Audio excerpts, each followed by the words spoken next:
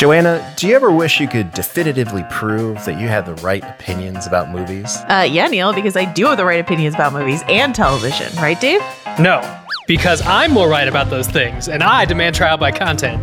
Oh boy, what is trial by content? Each week, we'll take on a huge question. Each of us will bring a choice, and combined with listener submissions and your votes, we will come to a decision. It's Trial by Content every Tuesday on Spotify, TheRinger.com, or wherever you're listening right now. Don't let Neil win. Don't let Dave win. It's good to stay up to date. That's why you listen to all of your favorite Ringer podcasts, right? And that's why the 2024 Nissan Rogue has Google built right into its 12.3-inch touchscreen infotainment system. With Google Maps, Assistant, and more, you can stay up to date on everything that's ahead without even needing to connect your phone. Find your next adventure with a Nissan SUV. Learn more about the Nissan Rogue, Pathfinder, and Armada at nissanusa.com. This episode is brought to you by Dunkin'. Dunkin' just dropped a new kind of energy, and they call it sparked energy. Are you a spontaneous spirit who likes bringing a high-octane feel to the group chat? Grab a Berry Burst sparked energy. Love bringing that upbeat comedy vibe wherever you go? Turn the fun up to 11 with their peach sunshine flavor. Whatever your energy, Dunkin's here to match it with a revitalizing burst of caffeine and full-on fruit flavors. Even better, a medium sparked energy is $3 now through March 19th. Drop by and get sparked by Dunkin'. Sparked energy drinks are fruit flavored, contain 0% fruit juice. Beverages contain caffeine from caffeine and guarana. Participation may vary. Limited time offer. Terms apply.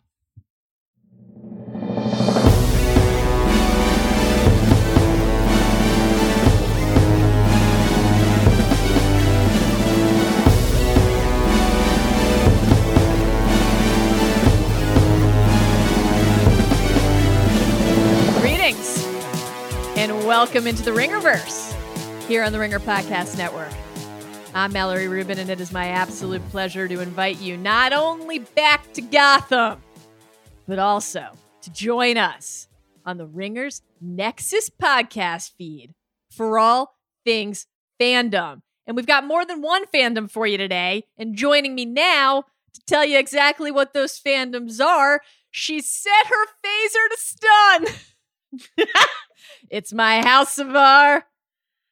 Working title. Wow, real Friday energy there on the working title from both of us. Co-host Joanna Robinson. Pew pew. Those are phasers. Stunning people. Hello. I have a phaser right there. You see it? Wait, I'm pointing in the wrong. Oh yeah, there we go. I see it. Can't figure out which direction to move my arm in on Zoom. That's you weird. would not be a good weather person. Really not. Boy. I feel like you would stand in front of the green screen and just like be pointing to Boca Raton when you mean to be pointing to Maine or something like that. Anyway, hello. Mallory and I are recording this on a Friday afternoon, if you cannot tell by our energy here. We have we make this promise at the beginning of the podcast, right? For all things fandom. Yeah. And then sometimes, we steady on a show or something like that because folks like a week to week, we like to have a reliable check-in and stuff, but we're in a little pause right now between series that we're following on a week to week basis. We've flooded the zone on Doctor Strange: The Multiverse of Madness. I think we've gone full madness, milked that cow, etc. We thought we would talk about a couple things that we're interested in that we're not going to be covering week to week necessarily, but we just really wanted to check in with them. I will go first. Yeah. What do you got coming? I've already talked about it on the Trial by Content podcast, but I am hugely into the new Star Trek series, Strange New Worlds.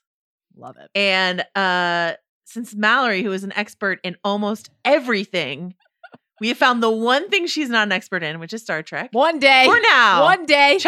Mallory says challenge accepted. I would right? just say it's been now. one of the great disappointments in my marriage for my husband, who is a Star Trek obsessive. And I really like and really enjoy Star Trek. I just, I don't, it's true. I don't possess the expertise here that I would like to, but I vow one day to meet you in the great beyond, Joe. Not like that made it sound like we're going to die together, which we might. Yeah, we're going to die. We're going to die together, and then in the afterlife, we'll watch all of Star Trek together. We'll still be potting in the afterlife. from the That's our ancestral promise from plane. us to you. Yeah. So I called in my pal Jordan Hoffman to come in and talk about Star Trek. I know no one on this planet who knows more about Star Trek than Jordan Hoffman. So Jordan joined me to talk about Strange New Worlds, which is a show I really, really recommend. There have been 2 episodes that have aired so far of this new series that is sort of a prequel to the Star Trek original series. So there are characters you'll recognize like Spock and Uhura, etc. But it's also a spin-off of Star Trek Discovery. And it's just Jordan and I will talk about this ideal entry point for people who have never watched any Trek before in their lives. And then also a beautiful, delicious, little scrumptious nostalgia salad for people who have loved Star Trek their entire lives. It's got it all. Everything's there. It's a fun, jaunty little like week to week contained zippy adventure kind of show. You don't have to commit to like long arcs as far as we know so far. And so, people are really, really excited and loving the show. Our producer Arjuna loves the show. Our pal Ben Lindbergh loves the show. It's hitting all the right spots for people. So we're going to talk about that. And then Mal, do you really quickly want to tease what you did this week? Sure. On the podcast? My chat was not about Star Trek, but let me tell you something. It came up, Joe, because the person I chatted with also loves Star Trek and is loving the new show. So there you go. Without even meaning to, we still established some connections across our segments. I had the pleasure of chatting today with Nerd Lord Sam Witwer, who voices the villain of the new Spotify original narrative pod, Batman Unburied. He plays the Harvester in this Batman pod. 4 episodes of Batman Unburied have aired so far. And so this is your friendly neighborhood spoiler warning for those 4 episodes. Everything covered in them is fair game. I will issue another spoiler warning when we actually get there. But it was just such fun to chat with Sam about this particular Batman story, which is very introspective, very psychological. It is it's just an incredible sound design. His character is a very scary character. And also to talk to him about so many of the other things that he's done over the year. Of course, Ringerverse listeners will know him as the voice of Darth Maul on Clone Wars and Rebels, etc. Shout out to my Battlestar Galactica heads out there. Got to chat with Crashdown. On and on the list goes, right? So we had such a fun chat, and Star Trek, as I said, did come up at the end. All right. So before we get into my discussion with Jordan Hoffman, and I'm so excited to hear your Sam Witwer discussion because, first of all, I can't wait to just listen to it and wonder if this is what it would feel like to listen to Mallory just talk to Darth Maul. Do you know what I mean? Darth Mal and Darth Maul. Oh, I love it.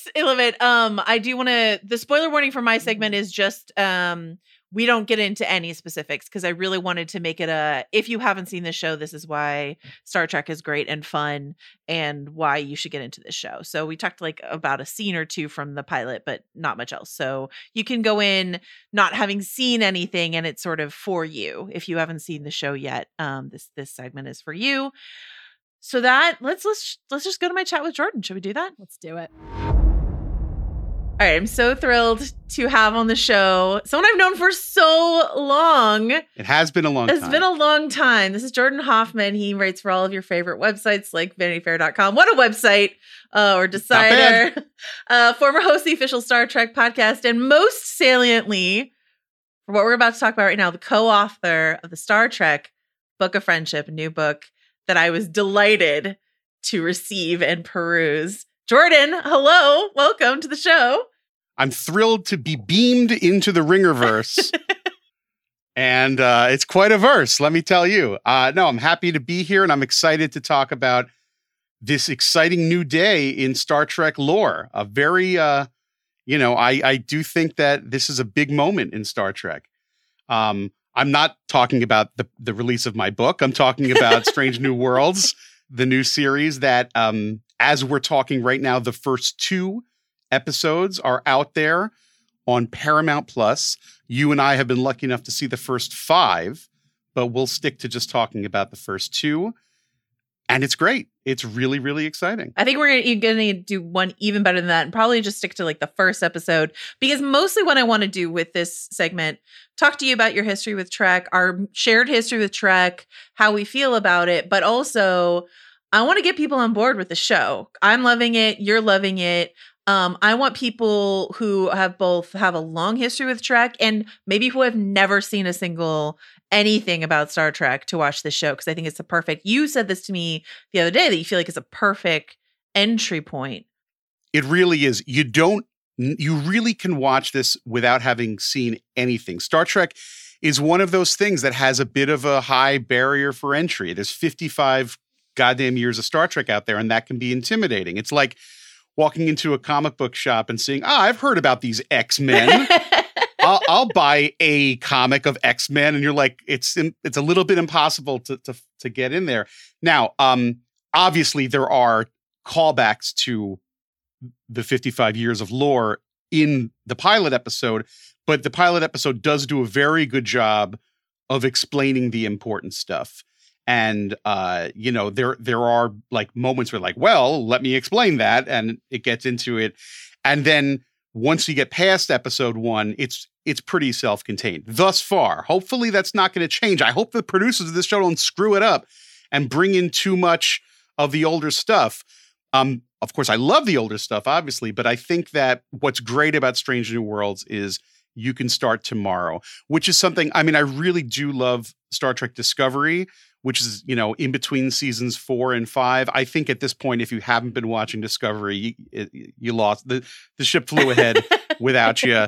And it's a tough ask to have people go back to season 1 because Discovery had a bit of a rocky start. So, if you weren't there in the lean years, it's kind of tough to jump in now. But, Strange New Worlds really does. I think that's a mandate. It's like, how do we get people that think it's cool? The ship is cool. We all know Spock. We all know the Enterprise. Yeah, cool looking costumes. Anson Mount, aka Handsome Mount, is a very good looking fella. Handsome Anson, love him. And a lot of great people in the supporting cast, some of whom are from Star Trek lore, some of whom are brand new, or some of them like the Dr. Mbenga. He is from Star Trek lore, but he did not have. He was in 2 episodes, and in one of those episodes, he maybe had a line or two. So he's not like, a heavy duty character. He's sort of a deep cut. So we're learning a lot about Dr. Mbenga now. It's a great place to start. So I want to go back to your origins with Star Trek and just sort of zoom out a little bit and wonder, I grew up on the original series and Next Generation. Next Gen is basically like my pure jam, but though I watched a lot of original series growing up, and then DS9 and Voyager and on and on. But I'm curious. I love Star Trek. I consider it a foundational text for me. But how did it become your this is your prime directive, right? Like it's your main text. I mean, you're seeing a lot of the crap behind me. I mean, it is. I do have a part of my life that is like my Star Trek life. Like I have friends, like genuine friends that I talk to every day, and they are my Star Trek friends. I've met them through Star Trek fandom, and and that's part of what the book is about, also. But how did it start? Well, I'm Gen X. I'm hardcore Gen X. I was about 5 years old when Star Trek: The Motion Picture came out, and I saw the poster. And it was like, who is that? Who is that purplish, devilish, weird-looking alien who I now know as Mr. Spock? I was transfixed by that poster. And I was like, I want to see that movie. My parents were like, no, we're not taking you to see that. I begged and begged and begged, and somehow I was able to convince them to take me and my older sister. And I remember going in and just at the beginning when the music started, just being like transfixed, right? But here's the thing. During the day, we had been out in the cold, looking at the Christmas tree at Rockefeller Center, my mother schlepping us to Saks Fifth Avenue and whatnot. And when you're out all day in the cold, and then when you go inside somewhere in the evening and it's warm in there and your face gets all red, you get a little sleepy. You fell asleep. And Star Trek: The Motion Picture is not exactly action-packed. It's not Raiders of the Lost Ark. It's not Star Wars. It's a thinking person's film. It's a very cerebral motion picture. So I conked the hell out after begging my parents to take me. I conked the hell out immediately. But then I was alarmed and awakened during the wormhole sequence, which I'm sure some people listening know all about it. And so I woke up and I was terrified. I was screaming and yelling, and I was like, so my parents had to take me out into the lobby and calm me down a little bit. That's my introduction to Star Trek. That's your origin story. I love That's it. my origin story. I love it. But then years later, Star Trek 4 came out, the one with the whales, and I did see that when I was like 12 or so. I fell in love with it. Absolutely fell in love with it. But I noticed that some people in the audience were laughing at stuff that clearly was references to the show. I mean, you get Bones and Spock's relationship quickly because they're zinging each other. But I could tell that some people in the audience were just loving the interaction between Bones and Spock. And I'm like, all right, I got to dig in and find out what the hell's going on with the Star Trek show. So I start watching it late at night. The first one I saw was Taste of Armageddon, which is a great one to start in with. And then, you know, I think Arena was right after that. Holy smokes. And then it was when I saw for the first time Mirror, Mirror, I just, Spock with the beard. I remember just seeing, I was a little, I was 12, 13 years old, and they cut to commercial after you zoom in on Spock's beard and just like pacing. 13-year-old me just pacing in the guest room going like, oh my God. Like I just knew. I didn't even see the title yet, Mirror, Mirror. That comes after the commercial. But I just knew, having watched the Enterprise flip, boop, boop, boop, boop, and then the ion storm happens, and then Spock with the beard. And I'm like, oh my God, they're in backwards land. They're in backwards land. I know it. It's going to be crazy. And just pacing around the room. Then X amount of months later, Next Generation starts. So what a great time. I was discovering for the first time the old stuff while season 1 of TNG was starting. And I was like 13 at this point, 14. And I know now people reflect on season 1 of TNG as being less than. Didn't feel that way to me. Now fans look back and say, oh, the fans hated Wesley Crusher. It was an annoying kid on the Enterprise. That's news to me, pal. I was Wesley's age. I thought he was the coolest thing that ever happened. The rainbow Where's sweater. my rainbow yeah, sweatshirt? Exactly. Yeah. I'll wear that to school every day of the week. That's the coolest thing I ever saw. You got a kid on the Enterprise? Why wouldn't you? He's a genius. He's the Mozart of math and science. It says so right there. I'm curious. There's so many people who have stories like there's so many different entry points that people can have. So with all these shows, that they're currently launching and the long history of Trek, what do you think is the core identity of Trek? Like, what makes a Trek property a Trek property? Did I just ask you the most existential philosophical It is, question? and it is. I think if I must answer, there is something to, my blink response is it's something that early on you discover about Captain Picard and his way of being a leader, and it makes for funny supercuts on YouTube. But basically, what he says early on is that, this is a vessel of exploration, but we're going to get into trouble while we're out there. So we're going to need occasionally to get into military situations. And I expect all my senior officers to come up with ideas, and I will take an idea from anywhere. But I also reserve the right to tell you to shut up, and I'm going to do it my way if I want to. It's not a democracy. It's a let's talk about it, and I'm still going to do it. And that makes for great supercuts because Worf always wants to fire photon torpedoes, and Picard is always like, no, Mr. Wolf, stand down. But I think that element of just like how to be a good leader and include your crew, and certainly Kirk did this too, but I just think that era of TNG's openness, and it gets into a lot of the kindness of Star Trek and how it is different from a typical fantasy or sci-fi franchise, how it really is about this utopian concept. And it's summed up by Picard. I mean, if I must choose an allegiance to simply one captain, it would be Captain Picard. Sure, with no disrespect to Janeway and the rest, I love them all. But there's something about that, and that era, that sort of '90s era, because the aesthetic of TNG can be found in Deep Space Nine and Voyager. So that's a long block of time. That's 87 and 95. Those are some key years of being home with my television set when I could have been out. That's a lot of time. And, the current aesthetic of Star Trek is different. I mean, Discovery looks different from Picard because they're set in different eras. And, even though there's cool, amazing stuff happening with the animation, it's a different feel. Enterprise is a great show too, but it kind of lives on an island. I like the Chris Pine movies as well, but they have a distinctive look that's much more flash. So I think that sweet spot of that 90s era is always going to live for me as what I think of for Star Trek. I love that. And I think if I were to pick an era that I had to exist in, it might be Picard, because I love all the space knitwear that they wear on that show. Just a million different galactic sweaters. But no, I'm a next gen person as well, of course. And I think that something that's so interesting about what's going on, obviously we're in the full-blown reboot culture era of intellectual property. And so you can look at what J.J. Abrams did with, do we call it the Kelvinverse? Is that what we call that's the those movies? Official title is the Kelvinverse. Actually, okay. So the Kelvinverse, the J.J. Abrams and beyond movies, right, is one way of rebooting sort of this era that we're familiar with. And then with Strange New Worlds, they're doing something quasi-similar in that, we've got Spock is on this show and Uhura is on this show, and they're bringing in Kirk onto the show eventually with Paul Wesley. But at the center here, we've got this character of Christopher Pike, who was introduced on the original series.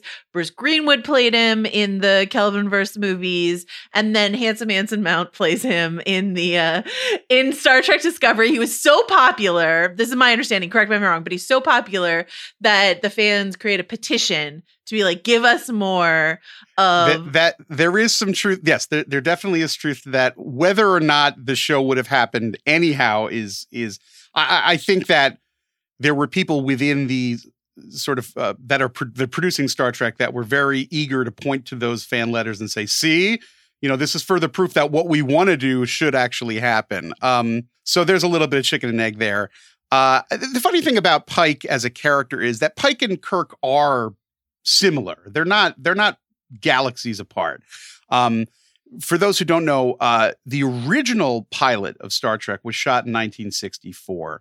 And Jeffrey Hunter, who was in, Hollywood movie star, The Searchers and King of Kings and one, he played the first captain, kind of a Kennedy era, good man on the out there in space, and has a lot of similarities with Kirk. And the first pilot didn't quite snap together, and the network, which was NBC at the time, didn't reject it.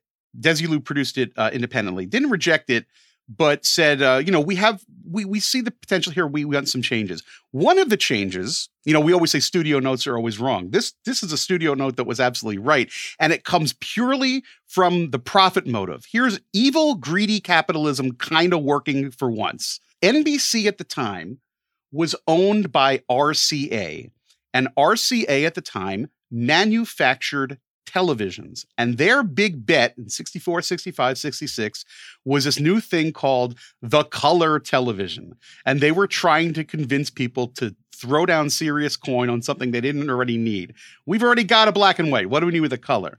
Well, you're going to need it for a show like the next Star Trek, because the red shirts are going to pop and the blue shirts are going to pop. And that bridge has got the red and the yellow and the blue, because the original pilot, it's kind of muted grays and some light blues. And it's not what we think of as Star Trek. I mean, when I think of that sort of like, when I was a kid falling asleep at 11:42 p.m., dreaming of the buttons that glowed and the sound effects, it's that really, primary color Star Trek that we think about.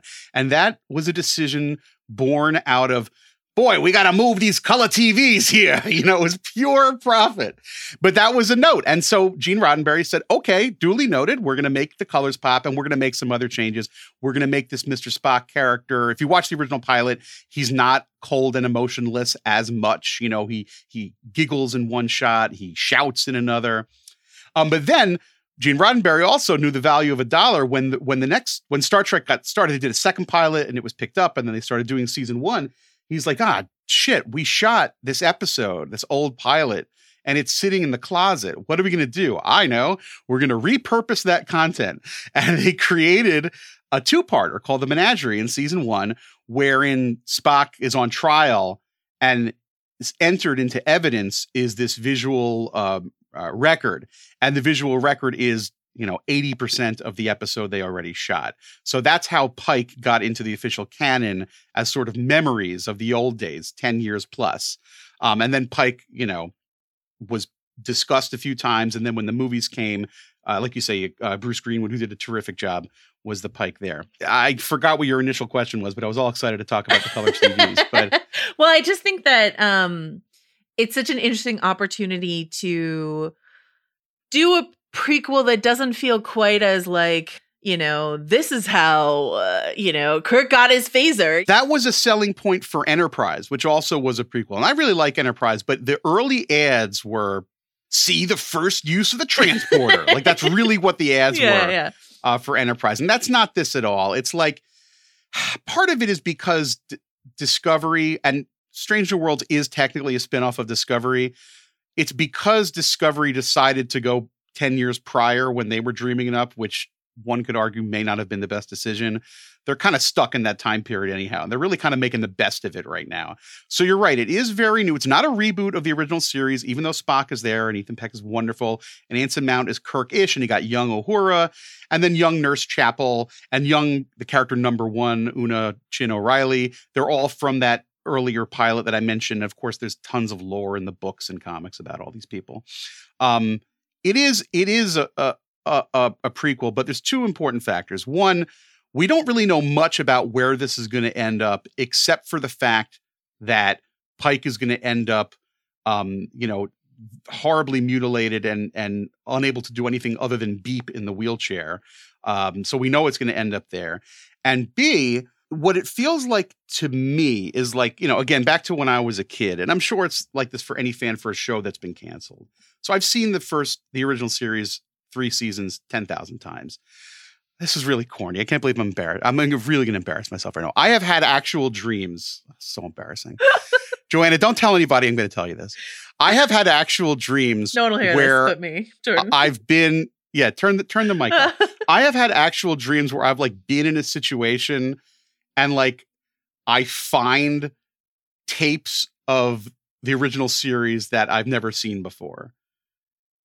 And it's like, you're laughing at no, me. And it's so like, sweet. I love it. It's so embarrassing. This is not when I was like 14. This is like 3 years ago. I have had dreams that's like, oh my God, wait, there's more than the 79 original series episodes? What? There's this whole box of tapes, and I'm watching like the, new adventures of my old friends, Kirk, Spock, and Bones. And that's never going to happen, lest I build a time machine and travel back and create a 4th season of the original. So it's never going to happen. Thus far, Strange New Worlds, even though it's a modern television show and it has more modern pacing, and certainly the look pays homage to the original, but it's a modern show. Having watched the first 5 episodes, I really do feel like this is the closest I'm ever going to get to that fantasy. It's like, it really feels like original series to me. And that's, from season 2 of Discovery, which is when they introduced Pike, there was one episode where, because Discovery is very arc oriented, it's very much season arcs. There was one where they just kind of went off on an adventure, and they go somewhere and they're in a church and they're fighting Space Church. And that was everybody's favorite episode. It's like, wow, that felt like TOS. Like, no disrespect to Disco. I love Disco. I really do. But it's like, holy crap, where did this come from? Ain't that a tall, cool glass of water? Yeah. What if we were to get more of that? And that's alluding to what you said earlier. The fan response was like, that episode's everyone's favorite. Not everyone's. That episode is many people's favorite episodes because it felt like TOS. And that's what's thus far happening on Strange New Worlds. Is there a moment in the first episode of this new series, Strange New Worlds, that you were watching, you're like, they did it. This really feels like 100%. I'm in the right hands. 100%. What was it? It's when they beam down to the planet and they're wearing the clothing of the people on the planet, and they're seeing like a commotion in what looks like, I don't know where they shot it, but it could have been sort of like a community college somewhere, and that is so TOS. That's like when they go to the Nazi planet, and also Operation Annihilate, when they go to the colony and everybody's missing, but there's modern architecture. And then La'an, Noonien Sung has to create a diversion, and Spock's got to get in there. And then Vulcan grips them. Vulcan pinches them, excuse me. That really got me really juiced. I was like, oh my God, I really feel like I'm home right now. That was such a great little moment. On a visceral level, I felt it. I think you mentioned, so there's this character, La'an Noonien Sung, who is obviously somehow related to Khan, the greatest Star Trek villain, possibly one of the greatest film villains of all time. And I'm not talking about Cumberbatch, obviously. Ricardo. I think that element that she is part of the team here is part of this really careful equation that they put together that I don't always attribute to like Kurtzman and Goldsman, the people who are working on this, are not always known for their sort of delicate balance when they put together things. But I think this combination of characters we're incredibly familiar with, like Spock, Uhura, eventually Kirk, characters we're somewhat familiar with, Pike, right? Number one, Rebecca Romaine's character that we met in Disco. Minor characters, as you say, Dr. Mbenga, who like a minor character that they're going to like draw out and bring up and bring to the fore. And then these interesting connections and then whole new characters that we've never met before. It's just like a perfect blend of the familiar. This is the ideal way to approach nostalgia fueled property that can feel familiar to people who've long been with the franchise, but such an easy entry point for people who are 100%. new, you know? Yeah. So it's funny when I've been watching this, whatever character is on screen that moment, I'm like, that's my favorite character in Strange New World. Same. And then the next person comes up, and some of them are brand new. Like I love Ortegas, the badass kind of like Brooklyn tough chick helmsman. She's so cool, and you know she's pretty new. She hasn't been in too many shows. I looked up the actress. I'm forgetting her name right now. She's really good. The gal who plays Nurse Chapel, her name is Jess Bush. She's Australian. Really great at taking. I mean, Nurse Chapel was never she was very much a periphery character in the original series, and it's kind of brand new for the show, but the roots are there of what she did. She had a little bit of sass on TOS, not much because she was background. But she had a smidge of sass, and it's been drawn out for this now, and she's got a lot more sass. Her relationship with Spock, we always knew she had a crush on Spock in the original series, but now it's like more amplified, and he's aware of it. You never knew if he knew in original series. He's clearly aware of it. So there's a lot of that, like you say, just kind of taking the older stuff and making new. I love Lon Noonien Singh, and I'll be 100% frank, when I saw that they were doing that, originally, I was a little nervous. I'm like, oh, we're bringing Khan into this. But really what it is thus far, again, we haven't seen too much. She's just a character that is struggling with her. She comes in with a perceived stigma because she's related in some way to Khan. They've been a little vague so far. She's his great-granddaughter or something. We don't know. It's a little vague, but you know, she assumes that everybody hates her, and this is Starfleet, damn it. We take you for who you are. We judge you by the content of your character, not by your name. And that's, you know, right. It's right in. It gets you right in the heart. So it's good stuff.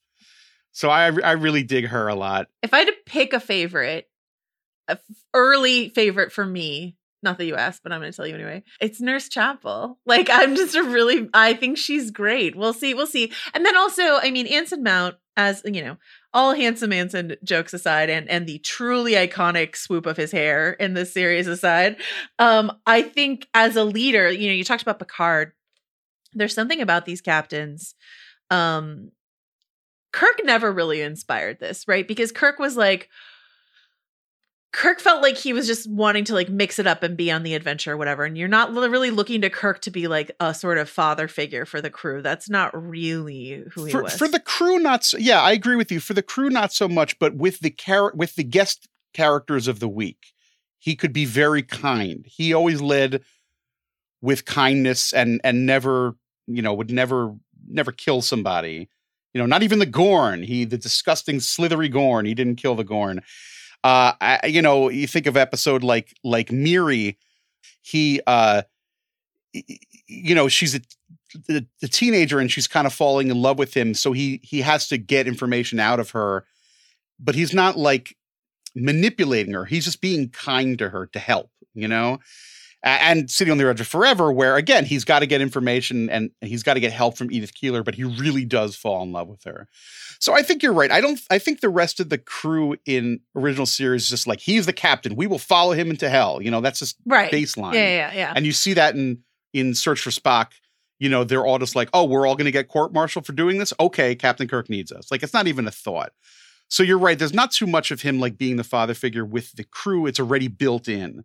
You kind of see it on the planet. But there's just something so comforting about spending time with Picard, and I feel the same way about Pike here. Something, you correct me if I'm wrong, you would know way better than I would, but in my sort of research around this, something that I read was that the way that Pike, and you see this in the second episode, the way that Pike sort of cooks for the crew and does like family dinners with the crew is based on something that Anson Mount would do on set, just like as an actor. This is something that he would do with his like co-stars, and so they built it into the character as like an aspect. Oh, that's really cool. I was unaware of that. I do know, I can say, having interacted a lot with some of the new Trek actors, being a panelist host on things like Star Trek The Cruise and various Star Trek conventions, that these new shows, particularly Disco, these people, they're really, the Star Trek family, it sounds like a joke, but they really, really, really all connect. Because a lot of this was shot during COVID in Toronto, and, most of them are not from Toronto. So they're up there, they don't know anybody, and they're only allowed to speak to certain people because they're in Zone A and Zone B and whatnot. So there really is a connection with this team. There's also the people on Discovery really feel like they've been through battle together, because it was a bit of a rocky production at first. How many showrunners have there been? Like 4? A great number of showrunners have come and gone.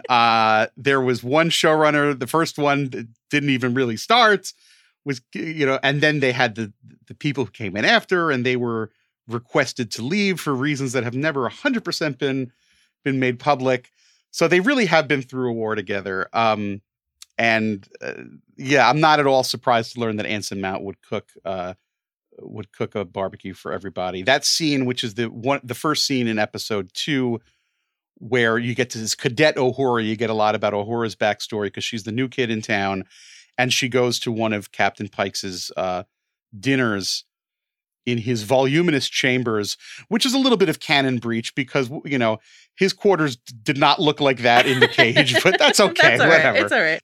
It's a great thing. And yeah, he's wearing the apron, and he's just a sweetheart. It's Dad, right? Dad. It's very Dad. Captain Dad. So, or Captain Daddy, if you prefer. So like take it I want to wrap up by talking about this. So like there's that sense of family, but like I want to talk about your book for a second, the Star Trek Book of Friendship. Like one of the greatest things about Star Trek, along with the fun adventures, the sort of witty sci-fi premises, all of that sort of stuff, is just this feeling that you're hanging out with a group of friends and they're your friends too. And so I just wanted to talk to you about this book that you co-wrote with your friend, Rob Perlman, and this idea of Trek and friendship, Sure. I mean, also that's like why people who love DS9 love that more than anything, because that had the most amount of hanging out in it. They were all stuck on the station together. So just real quick, Rob Perlman is a great writer, and he's this is his 10th Star Trek book. He also writes a lot of marvelous sort of pop culture affiliated books. He's a best-selling book. He did a sort of what was it called? The Office, I forget the title, but it's The Office as if they were all in kindergarten. And he did the Parks and Rec, where Leslie's running for class president and whatnot. These kind of cute pop culture books. He's very prolific. And he writes a lot about Star Trek. His first one was called Fun with Kirk and Spock, a very funny book with great illustrations. And for this one, he was, thinking about, right as the pandemic started, how he hasn't been going to the conventions lately, and how he's witnessed these friendships that have started at conventions. Said, I want to write a book about Star Trek and friendship, because, like you say, we think about the sci-fi concept, time travel, and things like that. Or we think about special effects. And some people love Star Trek just because of the ships. That's all they care about is the ships. And that's great. That's their business. But for him, it's always been about the relationships. It is a show about people at work, really. I mean, think about it. Sulu and Chekhov, they share a desk. They get up front, they sit there. And so does Detmer and Owoshkin on Discovery. They sit in the front, and they're at their desks, and the boss is behind them, and they can give each other looks. So Rob and I met on the Star Trek circuit maybe 10 years ago or so, and our relationship is built mainly on making jokes about Star Trek. That's kind of what we do all day. So he decided, he's like, look, we're going to do a book about Star Trek friendship. What are we going to do? So we were talking about it, and because it was a pandemic, and this was kind of early on in the pandemic, like kind of pre-vaccine pandemic, so it was like pretty scary times. Like nobody was going anywhere. And we were just talking over Zoom and trying to figure out what the book is going to be. He'd sold the premise. Now we had to figure out what the hell we were going to do. So we were just yapping and cracking each other up. And Rob was like, this is the book. It's the dialogue about these characters. And we're going to just kind of have a general outline. We want to talk about, obviously, Kirk and Spock and Kirk and Bones and Spock, and then Picard and Riker, and then Janeway and B'Elanna, and all the other connections. And then the frenemies, Odo and Quark, and Picard and Q. Are they frenemies? I don't know. And just kind of go through it. And then for weeks, we just had to set up a meeting where we would schmooze for an hour based on the characters, and just had a blast doing it. And then when we were done, we had 10 zillion hours of transcripts to go through. And then we made that into this book. And we got Ethan Phillips and Robert Picardo to write the foreword, because they played the Doctor and Neelix on Voyager, and are genuine friends in real life. I've witnessed this. And they were friends before Voyager. They knew each other for 15 years before they were both on Voyager. They were very, very good friends because they were both in the New York theater, and they have a similar shtick, Picardo and Phillips, and they would constantly be up for one another's parts. So they loved each other, but they hated each other. Ethan Phillips, of course, was on Benson for 5 years, and Picardo read for that part, and other stuff that Picardo did, Phillips read for that, and they, so there was a lot of shtick. So they did the forward for us, and some of the money from the book is going. Picardo is a spokesperson for the Planetary Society, which is Carl Sagan's group, and so some of the proceeds in the book are going to the Planetary Society, which is also nice. So I love it. All right, so to conclude, to wrap up this beautiful conversation with you, Jordan Hoff, I could really talk to you about Star Trek all day, but I'm not going anywhere. To wrap it up, two quick questions for you. One, who do you consider your best friend in the Star Trek universe? Like the person that is closest to me that I can hang out with? Like the character that you were like, this would be my desert island buddy forever. Oh, it's Spock because he's such a pain in the ass. Ethan Peck, man, he gets that Spock is the greatest comedian in the galaxy. Spock is hilarious, and his deadpan delivery, can I give a minor spoiler from episode 2? It's out there, so people could watch it. There's the one line where the lieutenant, it's Kirk's brother, which I don't have time to get into. Kirk's brother is excited about something and goes, Yahtzee! And then he says, oh, I'm sorry, that is a reference to an Earth game from the 20th century. And Ethan Peck goes, I am familiar with the concept of Yahtzee. It's just the funniest thing I've ever heard in my life. Ethan Peck's nails...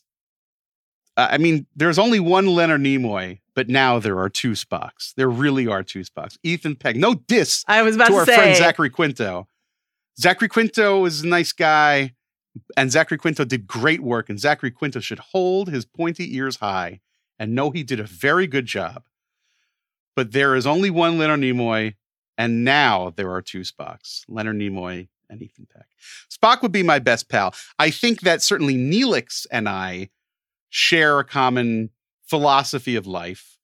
If ever I were in Starfleet, I would not be a science officer. I can barely use a calculator. I would not be a helmsman. I don't know how to drive a car, but I could do Neelix's job of just kind of like being the idiot on board, making everybody feel good. And I will say, having been lucky enough to be for a decade now, moderating panels at the official Star Trek conventions, traveling all over the world, and 5 times on a boat and 6 times come next year, I have gotten to know Ethan Phillips pretty well. And he is Neelix. He is Neelix to the rest of that crew. When Voyager will be shooting their long days and Kate Mulgrew will be getting hassled by the producers to change her hair yet again, Ethan Phillips would cheer everybody up. And I have had the honor of being stuck in a taxi with Ethan Phillips in Germany. Just me and Ethan Phillips and the German taxi driver. And it was, if I had recorded that conversation, it was the funniest 25 minutes of my life. It really was. I love it. I love it. It's good stuff. Well, Jordan Hoffman, thank you so much. Here's my hope. Here's my fondest hope that this show becomes huge. It's on Paramount Plus, which not everyone has. I recommend if there's like I'm sure there must be like some sort of free trial to like try it and see if you like Strange New Worlds. I really recommend people check it out. Old Trek fans, new. I think that it's a great way to get into the universe, and it's a universe that I love. It's a universe that you love, and I think it's a kind of show I think we could all really use right now. Honestly, not to get too sappy about it. So Paramount Plus is getting. It's gaining ground. You know, it's not Disney Plus, but it ain't Peacock. It's somewhere in the middle. It's gaining ground. And this is a big win for them. It's a big win because I do love I love Lower Decks, but that's an acquired taste. And Lower Decks it's Rick and Morty for Star Trek, but not as dark as Rick and Morty. And my wife can't watch Lower Decks. She's like, all right, I'm done. I'm like, but that's a reference to this. That's all. There's a lot of Easter eggs. Lower Decks is an acquired taste. Discovery also had its bumpy start, but Discovery does have a following. You know, I don't think it's not a huge success across the board, but the characters are great. Anthony Rapp's character is so great, and Tig Notaro and Sonequa Martin Green is such a good actress, and there's just a lot of really good stuff happening on Discovery. And I do want to share one thing, which is from the last Star Trek cruise, where I was doing a lot of stuff, but also just going around meeting people. I did meet Star Trek fans. To go on a Star Trek cruise is a lot of money. It's a week at sea.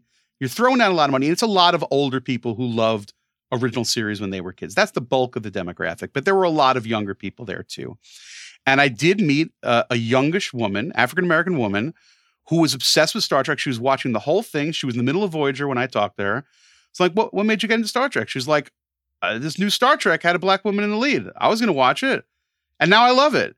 And it's like, well, that's Exhibit A, that this experiment worked. We now have a new lifer who had heard of Star Trek her whole life, but never watched it, and now loves it. And then I met this other kid, and they were 15 years old there with their mom. So I was talking to this kid, and I'm like, well, were you always into Star Trek? No, it's kind of new. Well, why are you watching? Well, it's because of Adira, who is the gender non-binary character on Discovery. It's like, I saw that there was going to be this character. I went back and watched. I'm like, oh, you watching the old stuff too? And they're like, oh yeah, I'm already twice through Voyager.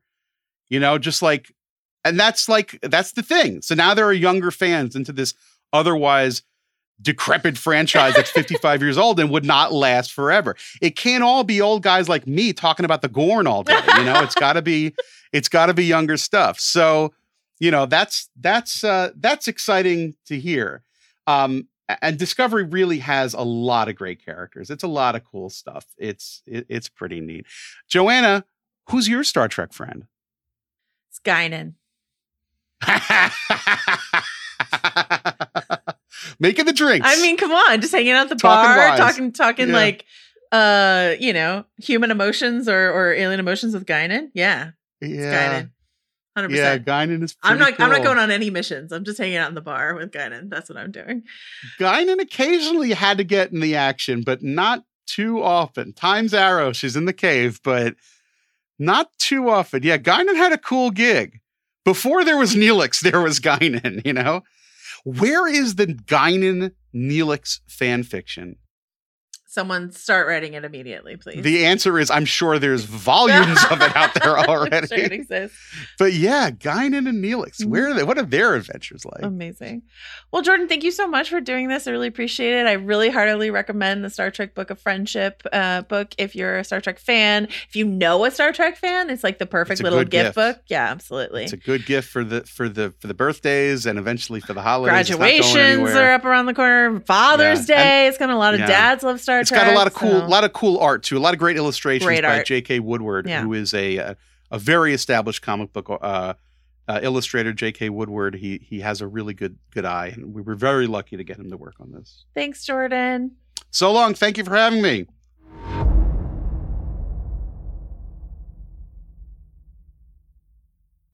It's good to stay up to date.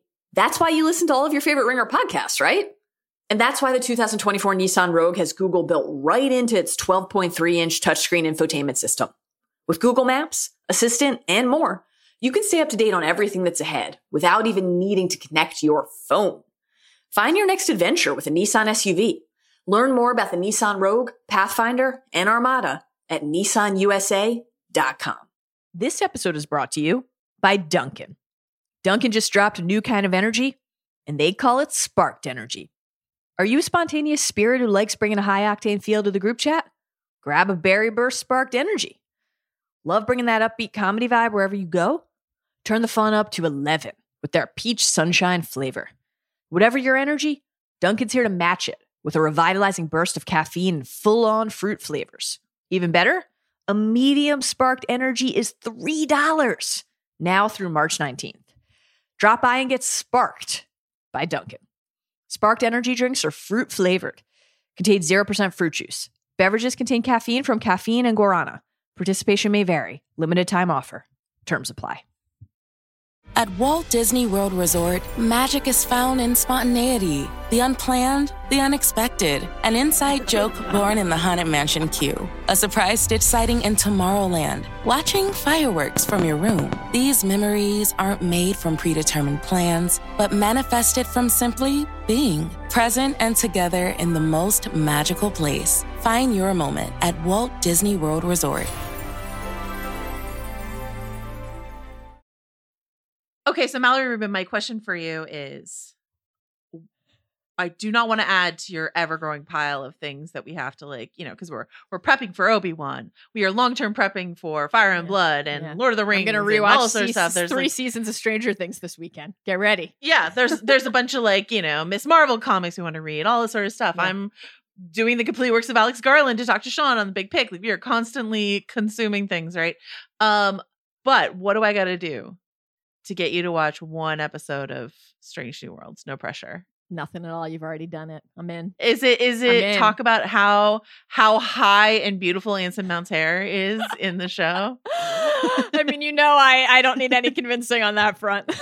I'm excited to check it out. Sincerely, can't wait to join you on this journey. And I will be sending you my full report after I watch it. I got to see if I can convince Adam to rewatch it, because as usual, he lost patience with me and proceeded of his own accord. So, which I thought was rude, but 8 years into marriage. But fair. Scenes from a marriage. Follow-up question. Yeah. Will I be scared listening to Batman Unburied?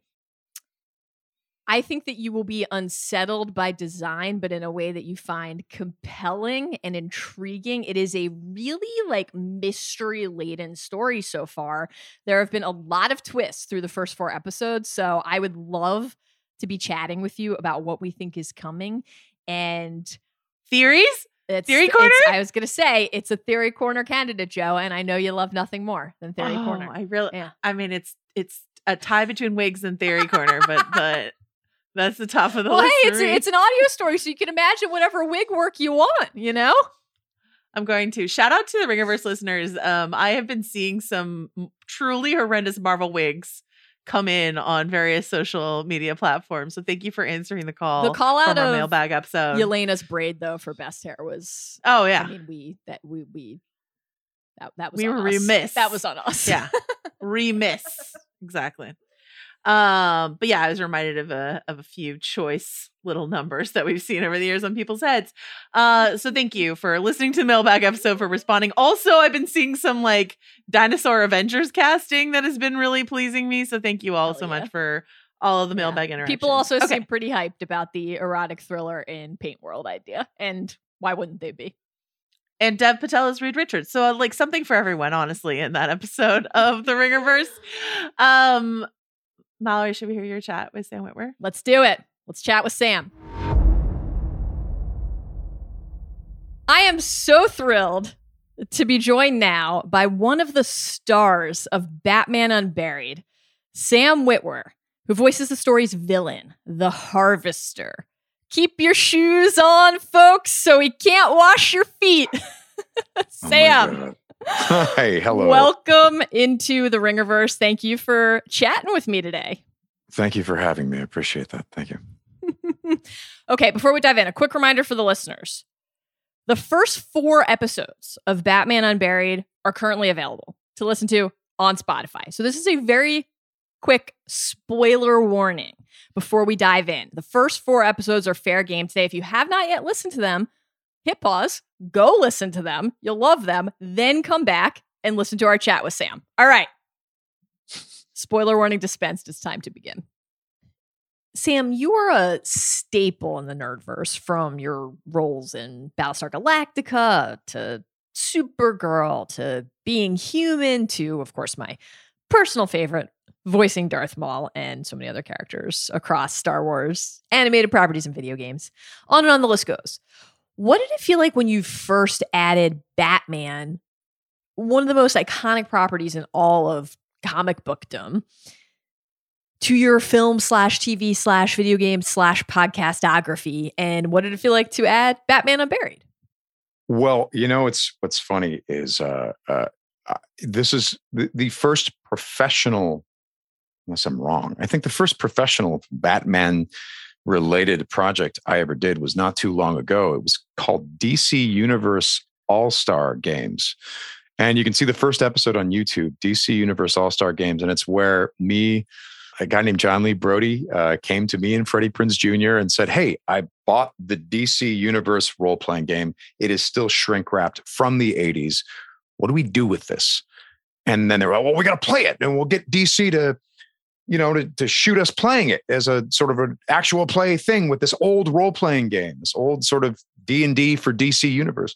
And they're like, Sam, you got to run it. I'm like, okay, well, if I'm going to run it, that game is from the 80s. So the story is going to be very 80s. So we ended up doing very John Hughes, Ferris Bueller's Day Off meets Breakfast Club meets Karate Kid thing. And in it, Austin Creed was Batman. So I got, I had a hand in casting a Batman, and and he was brilliant. He was incredibly fun and funny and bat-like. It was really, really great. So yeah, that was my first, I guess, not my first DC gig, but my first Batman adjacent gig, because there was cool things where I was like, hey, so for the set, can we get like a Batman costume behind us? And they're like, great, which one do you want? I'm like, Keaton? They're like, sure. I'm like, what? This worked? So we had Keaton's Batman costume behind us and all kinds of details and stuff from movies if we wanted it. It was insane. It was really, really fun. You weren't tempted to go for the bat nipple suit? I didn't want to do that. No, I don't want to do that. That whole thing of like, well, if you, I read some article or something like that where they were like, well, we put the nipples on because if you didn't put the nipples on, you'd just be staring at his crotch or something. And you're like, what? I don't get what's going on. Sound logic. Yeah, tracks. I don't get what's going on. It's too featureless. You're like, I don't think it is, but okay. Anyway. Incredible. Beyond that, like, what was your relationship to Batman canon just as a fan before that, in addition to the work on Batman Unburied? Like, do you have a favorite Batman film or show or a comic run or any story or character even, like, that feels most emblematic of what it is that you love about spending time in the world? When, I wouldn't call myself a Batman expert the way I feel like I'm perhaps somewhat an expert on Star Wars. But I have read a lot of Batman. And in terms of the character that I was playing in this, I imagined that he was someone that was just out of frame in one of the panels of Arkham Asylum, with those beautifully painted panels and disturbing imagery and all that stuff. But yeah, I grew up with Killing Joke and Batman Year One and Dark Knight Returns.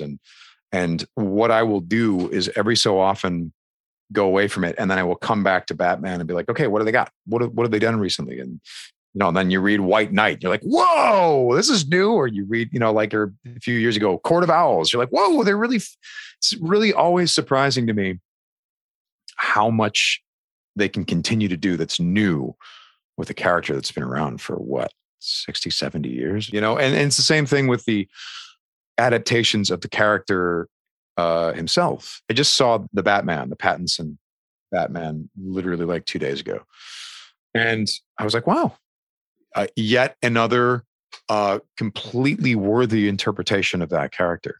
And then you hear Winston Duke's Batman, which I haven't really heard much of until now that it's coming out.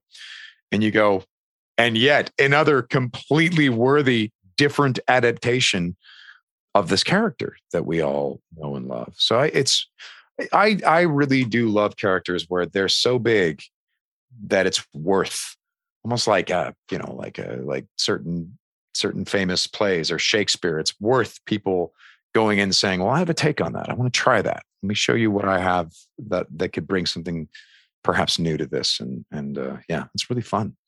Yeah, I love that. I have a few questions today, actually. I think that tap into that idea of stories that do something new and feel really fresh, but also hold on to the through lines and the touchstones of the most iconic Batman stories. On the subject of your character, you're playing the villain of the Unburied series, a serial killing cannibal called the Harvester, who is terrorizing Gotham by, this is just a brief list, killing people, taking and eating their organs, making them taste each other's amygdalas, nice touch, leaving, I've got to say, very impassioned but creepy messages for Bruce Wayne, luxuriating in washing feet, as previously mentioned. I have a few different questions about bringing the Harvester to life in this podcast, but I want to start with actually some things you've already said, specifically your tweets and your Instagram posts about the project. On Twitter, you said, I'm the bad guy in this. Why am I always, quote, the bad guy in this? And on Instagram, you said, this is the single most creep myself out performance I've ever given. And, you know, it's just us here. It's just friends. Like, it's a high bar. That's a high bar to clear, man. So what is the answer to your own questions there? What makes you so well suited to tapping into that menace and that awe that the Harvester and so many of your other characters like need to be able to convey to the audience? I think it's like odd facial proportions that have caused people to treat me in a certain way. And therefore I am then reflecting back on them, their own behavior. I don't know. I don't know. Someone recently said to me something complimentary, which was, I asked them the same question. I'm like, why? They're like, well, because you're the only one that can do this. I'm like, oh, well, that's a good way to put it. Thank you. That's nice. Look, it's not the easiest thing to do always. But I don't know. It's what they, I mean, in terms of, I don't know, like in terms of the closest thing I've done to this, I guess it would be Dexter. Another cheerful tale. When I saw the Batman, the scene where the Riddler gets arrested was very similar to when the scene in Dexter where I get arrested, and they even use some of the same shots. He gets put on the counter and he's looking right at the camera as his face is sideways, and he's got this.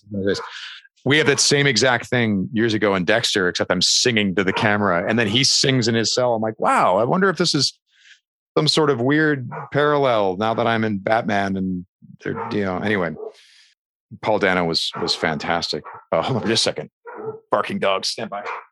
Mr. Walter, you want to come over here? Walter, good boy, come over here. You want to hop up. And then there's Buster, his brother. Oh my goodness. Hi, Two good guys. boys.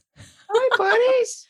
There was your little glimpse of I think who I am in my private life, which is just I adore animals and stuff. But what were we talking about? Were we talking about Batman? I have no idea. Talking about how you said that this was the most creeped out performance you've ever given. Creep yourself out performance that you have ever given. Yeah, because I don't know, when I think about, okay, let's take the Grant Morrison Arkham Asylum or some of the stuff that they've done in Batman. They've done some pretty disturbing stuff. So I felt like, well, if I'm going to do this, it's got to be equal to that imagery, equal to that type of vibe. And thankfully, one of the writer producers of this, Eric Carrasco, is a buddy of mine. And I was asking him, what were you thinking when you wrote this? What's going on? This is disturbing stuff. What's the deal?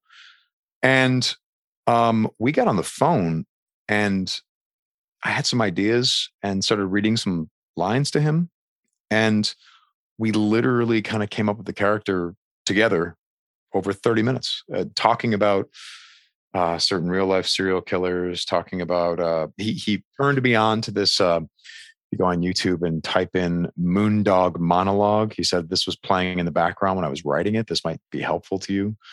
And so that was what I was listening to on my way to the record session, but it was one of those things where one of the rare occurrences where you could just like pick the writer's brain and say, what's in there? Show me what's in there.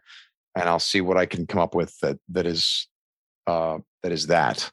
So we got to do that together. It was really, really fun to do that. I've had a few occasions of that in my career where you get to talk to a creator and help and jointly create a character. You mentioned Darth Maul. Me and Filoni did that. We would get on the phone, and this was months before we recorded anything, and we would just talk. Every time we'd get on the phone, we talked for like an hour about who we thought the character should be, what made the most sense, based on the stories that George was coming up with. And people like Dave or Eric understand actors well enough to know that the more information you furnish them with, the better the performance will be. You're on a Zoom with some of the most enthusiastic members of the Filoniverse.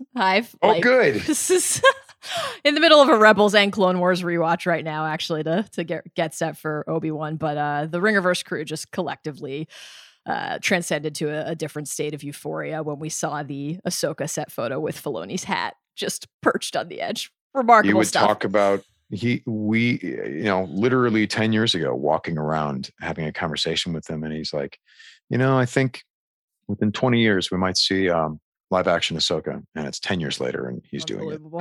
It's incredible. I truly cannot wait. I mean, on that subject of collaborating with the creators and the people shaping the story, that was something that I wanted to ask you more about, because I'm really interested, with David S. Goyer's role, like obviously like a titan of the superhero landscape from Blade onward, and obviously with Batman directly, working on the Dark Knight trilogy among other Batman films, like particularly germane here, with the goal to bring this new, fresh Batman story, not only in terms of the specifics of the story and the villain, but the medium, the platform, etc., to these like legions of rabid Caped Crusader fans. I was curious to know what the conversations were specifically about your character in terms of why he was the character who was chosen to be the villain. Like, did Goyer tell you anything about why he wanted to feature the Harvester in the first place?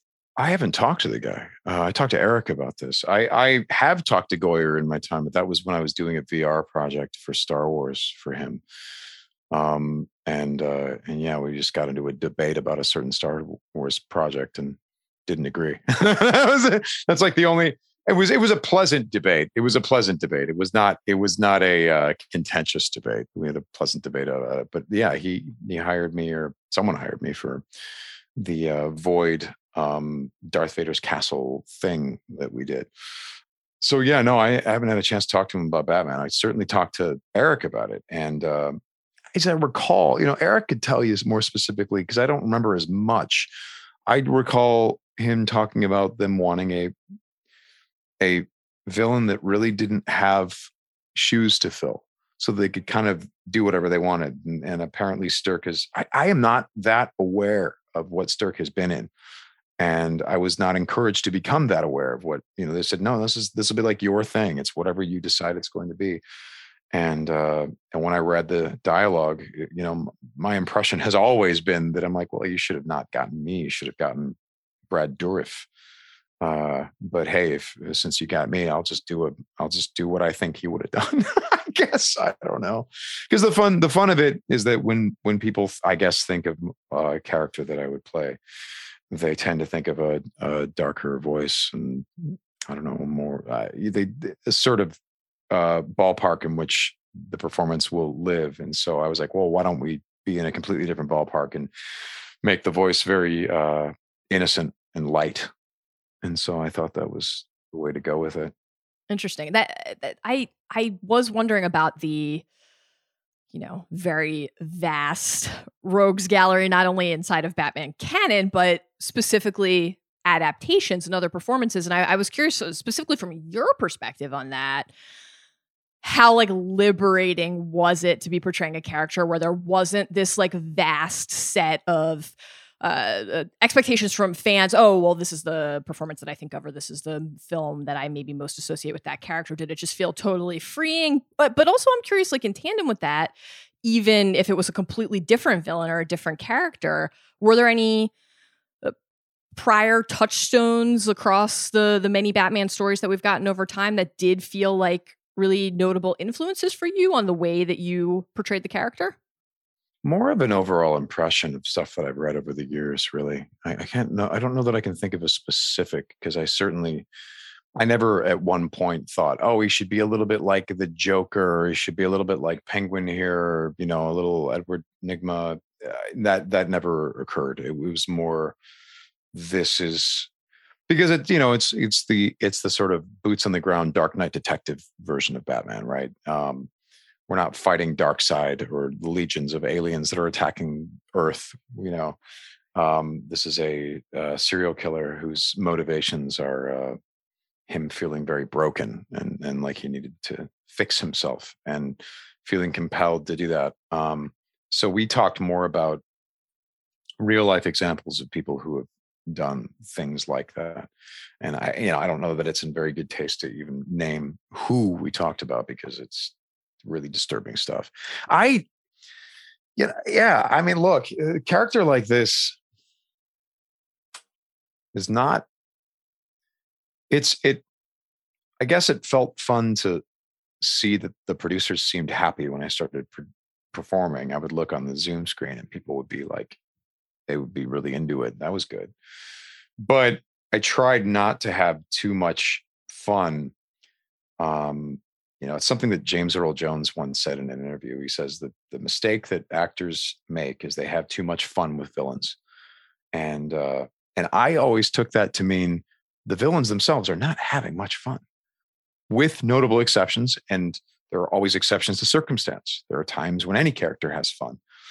However, it has always been my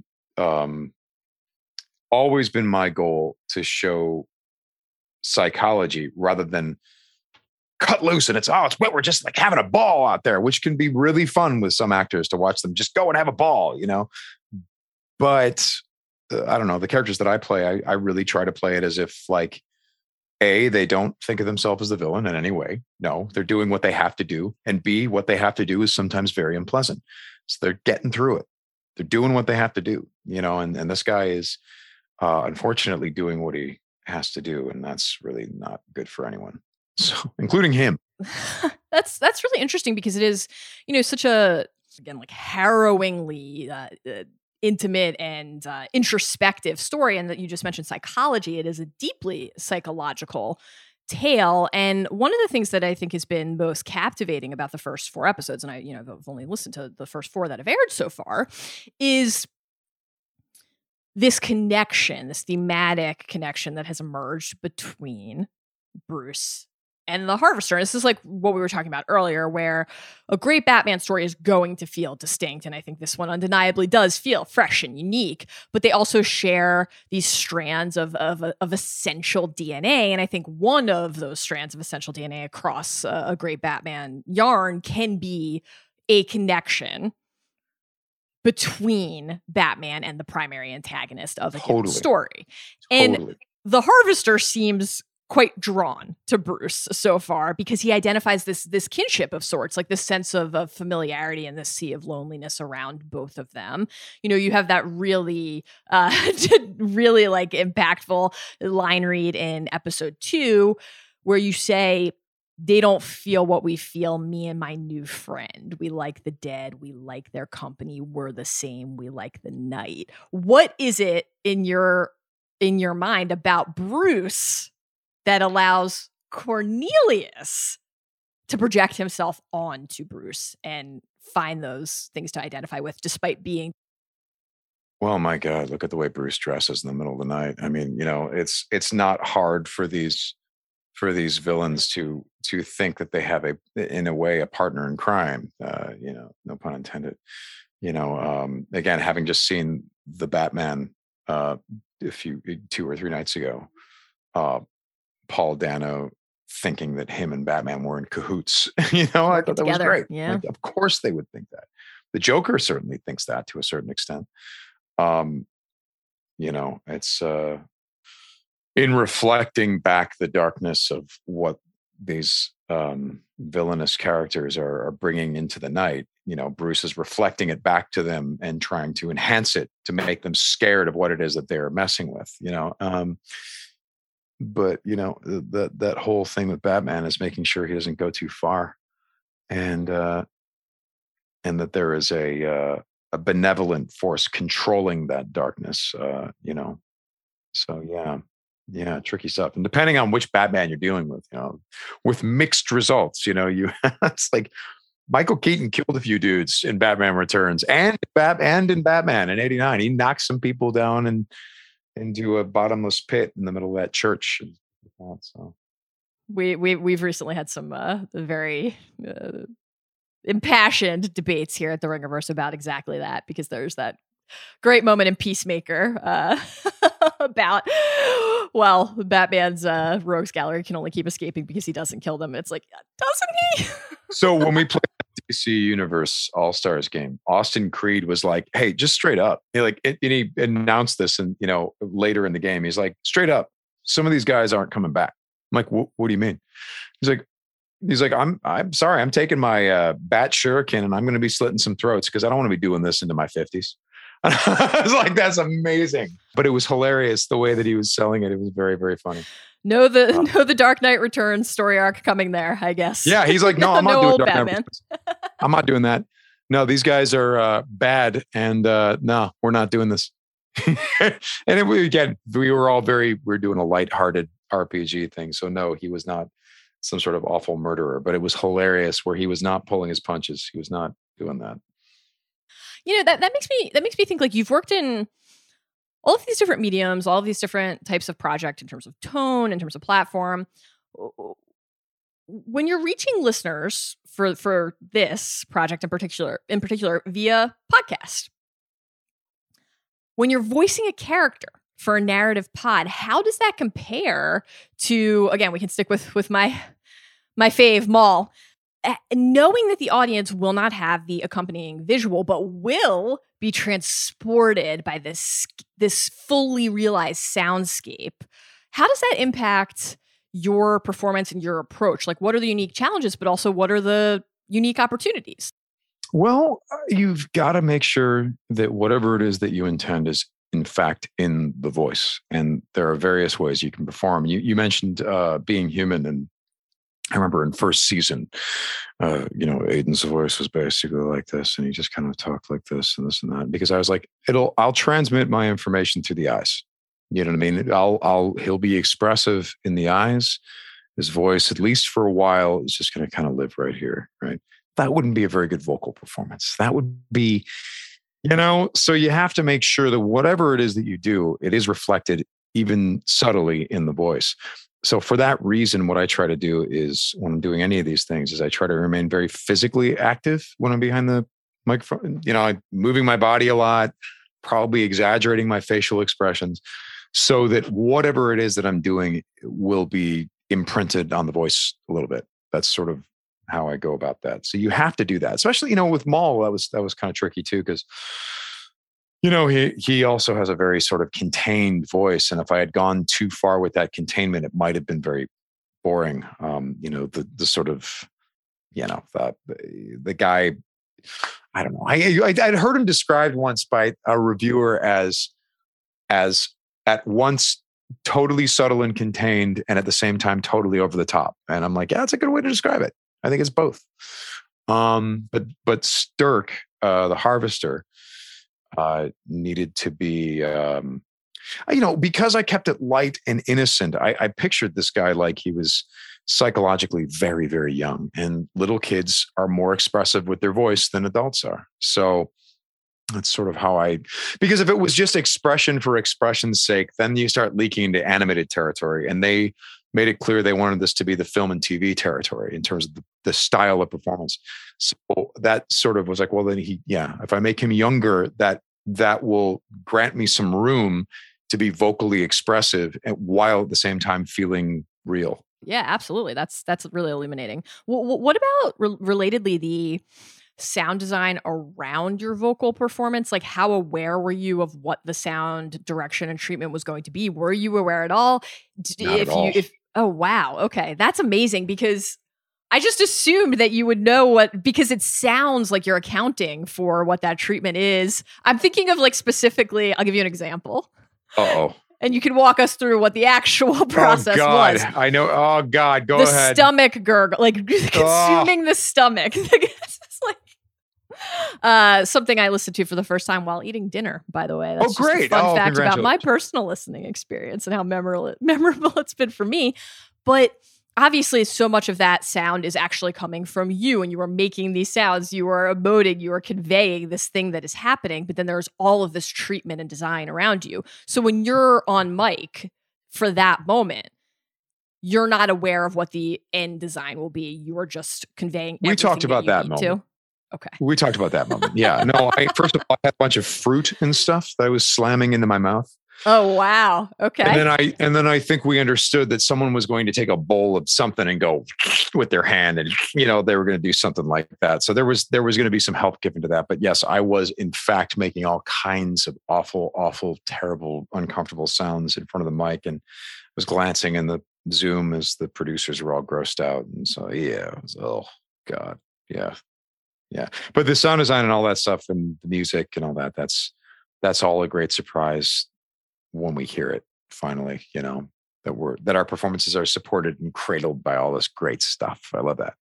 It's really great. It's an incredibly immersive soundscape and listening experience. It is. They did a great job. I was really happy with it. Part of what that kind of sound design and that treatment and that production, allows the listener, I think, to really focus in on. It's not distracting in any way. It ultimately enhances and amplifies the core themes, right? And you've talked about this a little bit already today, but I am curious if there is a primary theme or message, at least again through this point in the story. And I think certainly we should say this is a mystery, and there have been a lot of twists and turns already just through 4 episodes. Is it that element of you think you're missing something? That's it, right? Is it the element of when you say, I want you to find me, sir, only when I'm complete? That's searching for completeness. Is it the fear and the way that fear can guide us, but also mislead us? Is it the way that every character is searching for something? Like what stands out to you, either for your character or the uniting threads across the characters, as what core story Batman Unburied is interested in telling? Well, I can't actually go too deep into that without spoiling it a little bit, because it might not be exactly what everyone expects. So unfortunately I can't, and also it's been a while since we did this. So I'm like, I don't know how equipped I am to answer that. I would be more equipped if you'd caught me on my way out from the sessions. But no, as I recall, there's some other thematic elements that have yet to be introduced. Interesting. Okay. So yeah, there's more to everything. It's pretty cool. Intriguing. Well, as I know we're down to our final minute or two here, what, if anything, being mindful of spoilers as you just were, what can you tell us? What can you tease for our listeners about what they can look forward to the rest of the way? No, I mean, they can look forward to being all kinds of creeped out by me. It's going to be amazing. You can be really uncomfortable, and you could be driving your car and just uncomfortable, or eating dinner with your family and uncomfortable. Just if you want to feel uncomfortable, I got you. No problem. Don't worry. I'm like, no, there's some cool stuff. There's some cool stuff. I fear saying much because I know what's coming, and they don't, and I don't want to spoil that at all. Yeah, this. I don't know. I really shouldn't say anything. I shouldn't say anything more. I should not. Okay. All right. Diplomatically and nimbly handled. As our closing note here, this will give you a little more room to play. What are you enjoying right now? What are you are not only a generator of much content in the Nerdverse, you are a consumer of it. You love Star Trek. You love Star Wars. You love this stuff. We have a new Star Trek show right now. You already mentioned the Batman. We have Obi-Wan Kenobi mere days away. Like, what are you most enjoying or looking forward to right now as a fan? I had some work that took me out of I have not watched anything for 2 months. So that's why the Batman took me so long to get to, because I had to do some stuff. But so what am I enjoying?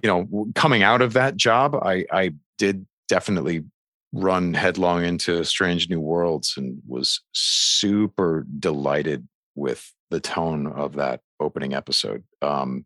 Really, really liked that, because it felt modern, and yet if I squint my eyes, I'm back in the 60s show. And I'm so happy that they are finally, because look, I think there's been some incredible design in Star Trek recently, and Discovery is certainly a beautiful show, and there's been all kinds of cool stuff. But I'm glad that it's like, guys, stop thinking the 60s show looks hokey. It looks awesome. It's beautiful to look at. Yes, okay, it's made of cardboard, but look at the colors, look at the composition of the shots, look at the lighting, look at these things. These are awesome things that you should be using. And so when I watch Strange New Worlds, I'm like, there you go. There you go. There's an aesthetic I haven't seen in a long time. There's colors. There's, you know what I mean? Like, come on, guys. This is your, these designs, people have overlooked them for years. Oh, the old phaser looks hokey. No, it doesn't. It actually looks awesome. And then you see the redesign, and it's basically the original design. And people are like, that's beautiful. The Enterprise, the old girl. You squint, and that's the 60s Enterprise. And you go, guys, it's about as perfectly proportioned a ship as you will ever get in the 60s, that version of the ship. So I'm glad that they're finally kind of, because when you get new producers on stuff, everyone wants to reinvent anything. Oh, I got to make it mine. And I don't like this, so we're not going to do that. And I like this, so we're going to do that. It's nice when someone embraces the damn franchise that they're doing, you know what I mean? Because yeah, boy, I got a real kick out of that show looking and feeling the way that it did. And then the performers are terrific. And the style of episode, I was so pleased that I watched a Star Trek episode where no one really shot at anyone. And you know what I mean? This was more of we have to talk our way out of it and express some ideas. That's what I show up for Star Trek. You got to remember, I became a Star Trek fan with Star Trek 4. Which some people go like, oh, that's not really a Star Trek movie. To which I go, oh, so Trouble with Tribbles is not a Star Trek episode. City on the Edge of Forever is not a Star Trek episode. Piece of the Action isn't a Star Trek episode. And I could go on and on and on and on. Star Trek 4 is the representation of all of those types of Star Trek episodes. It is the most Star Trek movie. And it's this weird thing with fandom where everyone wants, it's almost like, as life takes a bite out of you or challenges you and you feel your mortality looming or you feel more and more vulnerable, fans then demand of their franchises to shore up their confidence by making their franchise badass. It's got to be badass. Oh, I don't like Ewoks because they're not badass. And you just go, well, that's a terrible story if it's only badass. I mean, all of these things can have moments of badassery, but like without Tribbles, without Ewoks, without give us some Yub Nub.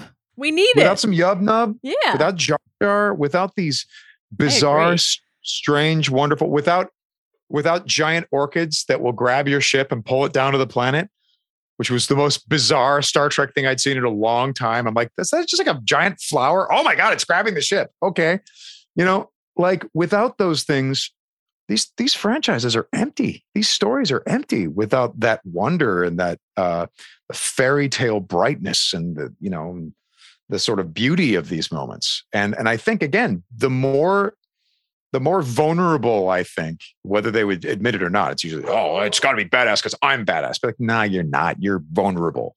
You're afraid, and that's why you feel like everything around you has to be tough. No, man. Get yourself an Ewok, like the fairy tale nature of this stuff, or like the whimsy, the strangeness, the unpredictableness, a big green space hand that grabs your ship. Come on, guys. That's what makes these things endure and gives definition and makes the badass moments all the more badass when they happen, because it's in a universe where all kinds of things can happen. So there I am. There's a point of ranting contrast. on. Oh my God. I love it. But like, let me ask you this. Mando's pretty badass. He's a badass character. Is that show 1/8 as good without Grogu? I mean, you can see I have right more than one Grogu behind me at all moments. And, I would like to spend the bulk of my time watching Grogu eat a blue macaroon in the middle of season 2. Like, that's the greatest surge of joy I can imagine. Or playing with the other children on Sanctuary, because that's what I agree with you completely. That's what fills a story with the kind of details and emotions and relationships and connections that makes it feel like real life. Well, yeah, and it's 1977, and Star Wars comes out, and Hollywood's like, wow, what a movie! We get it. End movies with an explosion, and then you're going to make $1 million. This is amazing. You know what? Let's have a movie that's like has 3 explosions. No, you know what? Make it 6. No, you make the whole damn movie explosions. We'll make so much more money than Star Wars because that's, I guess, how you do it. You put an explosion in it.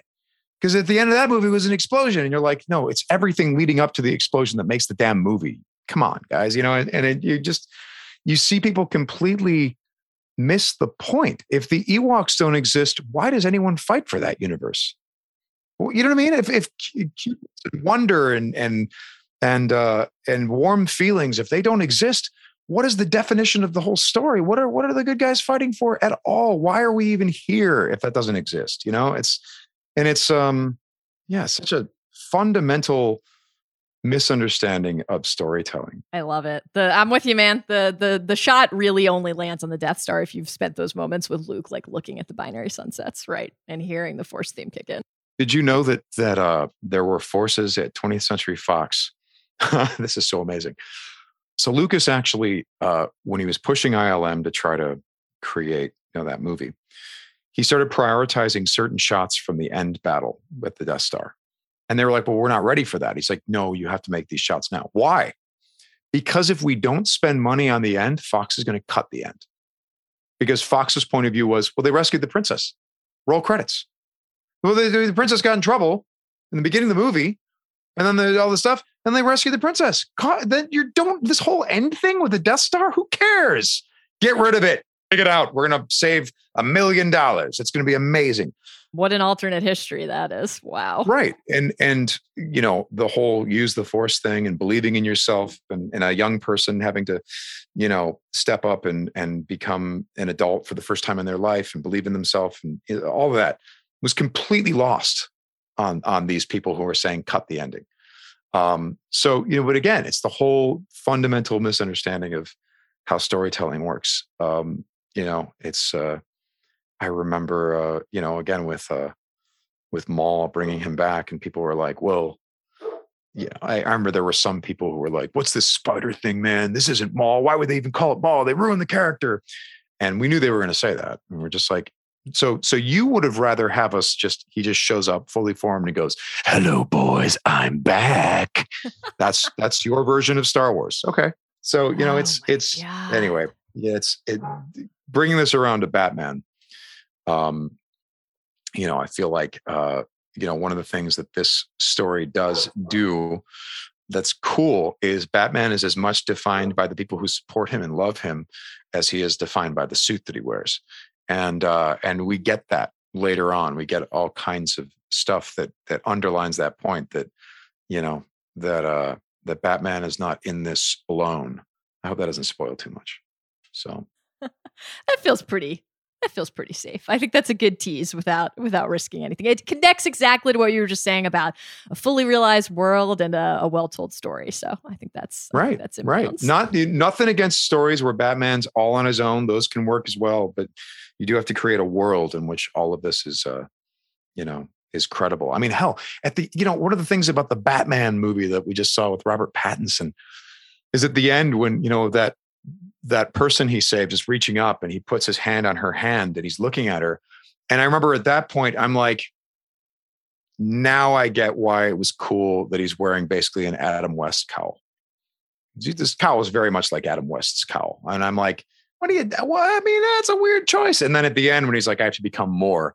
And I'm like, he's wearing the Adam West cowl. He's understanding that he needs to become more Adam West than the Dark Knight, than the guy who's going around and scaring the hell out of everyone. He's being so badass that he's being misinterpreted by the bad guys. Anyways, sorry. Right. Absolutely. I wonder if he modeled his Batmobile off of the 60s West Batmobile. There's some aesthetic through lines there as well. So I don't know if Pattinson's Batman is going to have to battle a shark while climbing a rope ladder from a helicopter at any point, but I can't wait to find out.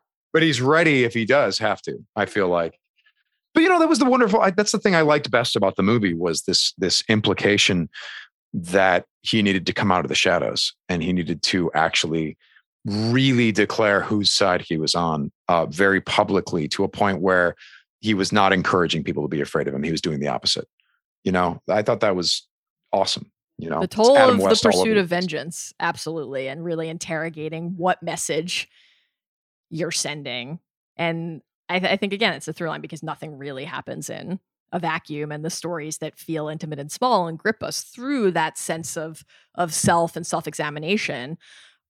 There's a world that those characters are living in, and seeing the way they interact with it and the way they realize that world is looking back at them is, I think, so fascinating. So, Sam, we would love to have you back to talk about stories and world building with us anytime that you care to join. Standing invite. Thank you so much for popping into the Ringerverse to chat Batman Unburied and The Harvester with us today. It was a blast. All right. Nice to talk to you. Thanks for your patience. All right. There you have it, Joe. We did it. I chatted with Sam Witwer about Batman Unburied. You chatted with Jordan Hoffman about Star Trek. What a show. What a time.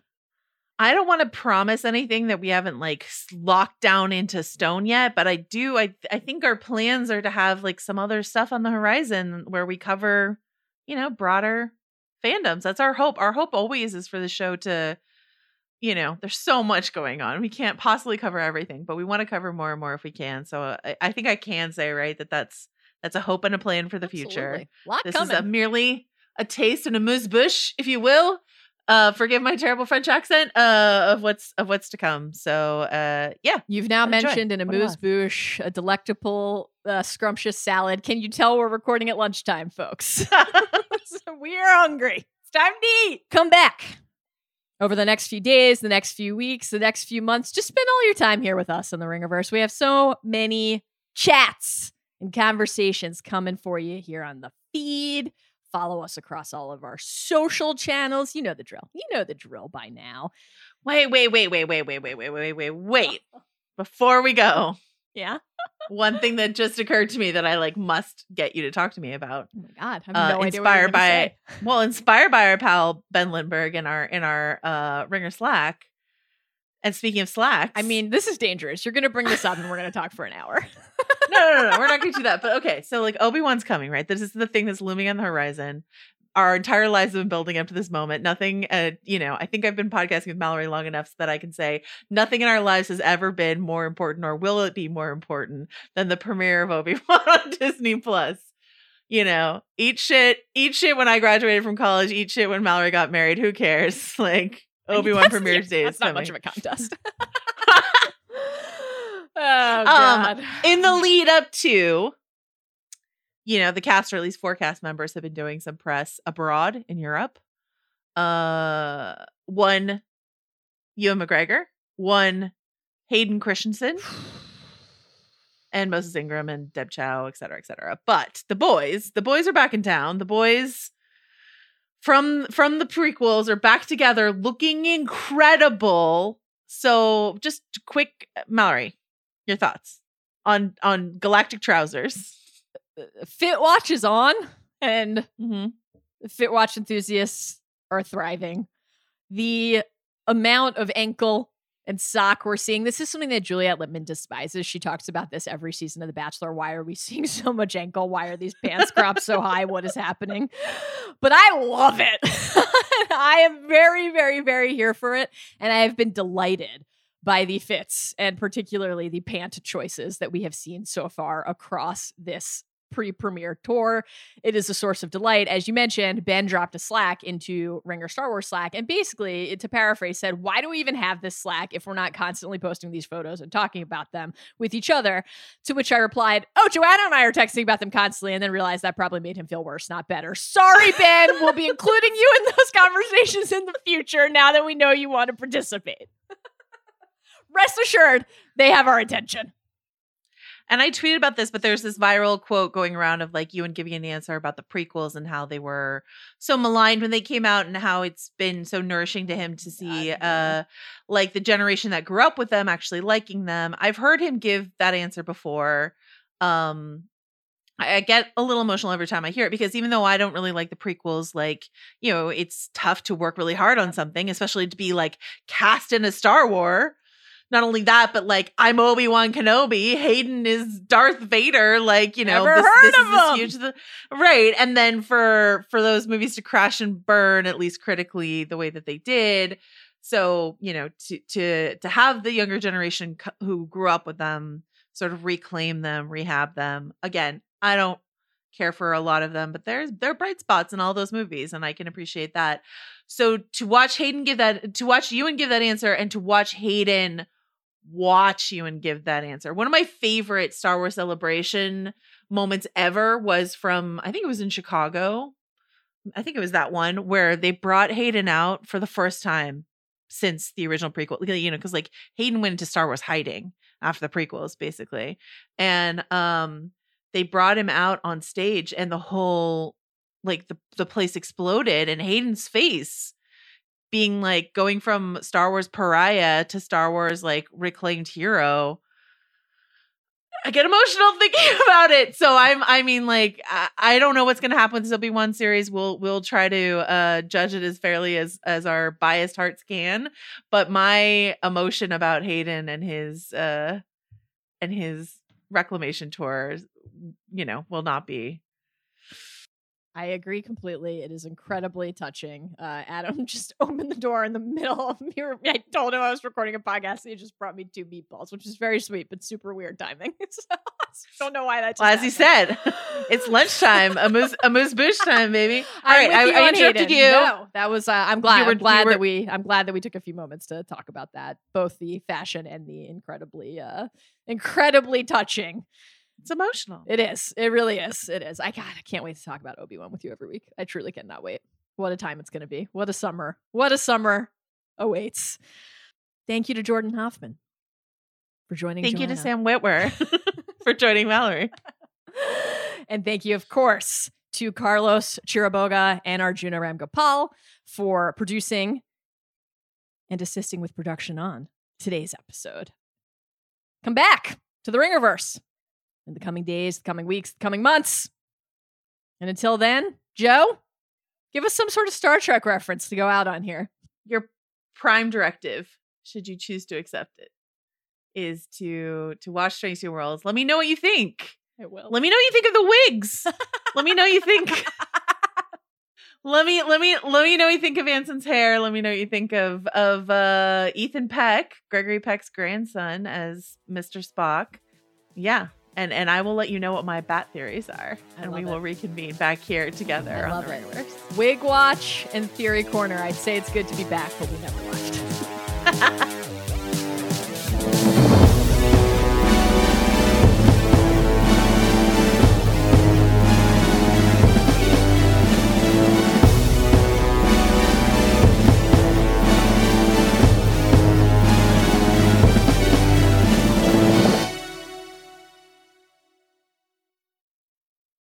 This episode is brought to you by UGG.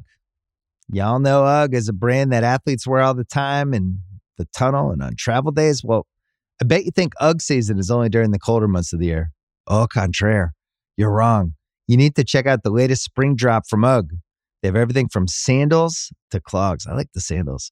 UGG has you covered for your next spring adventure. Shop the Golden Collection at UGG.com. This episode is brought to you by Empower. You got money questions like, can I retire early? What are my best savings options? Can I afford to pay for my kids' education? Luckily, Empower has all the answers. With Empower's real-time dashboard and real live conversations, you get clarity on your real life financial goals. So join 18 million Americans and Empower what's next. Start today at empower.com. Tap the banner or visit this episode's page to learn more. Sponsored by Empower, not an endorsement or a statement of satisfaction by a client.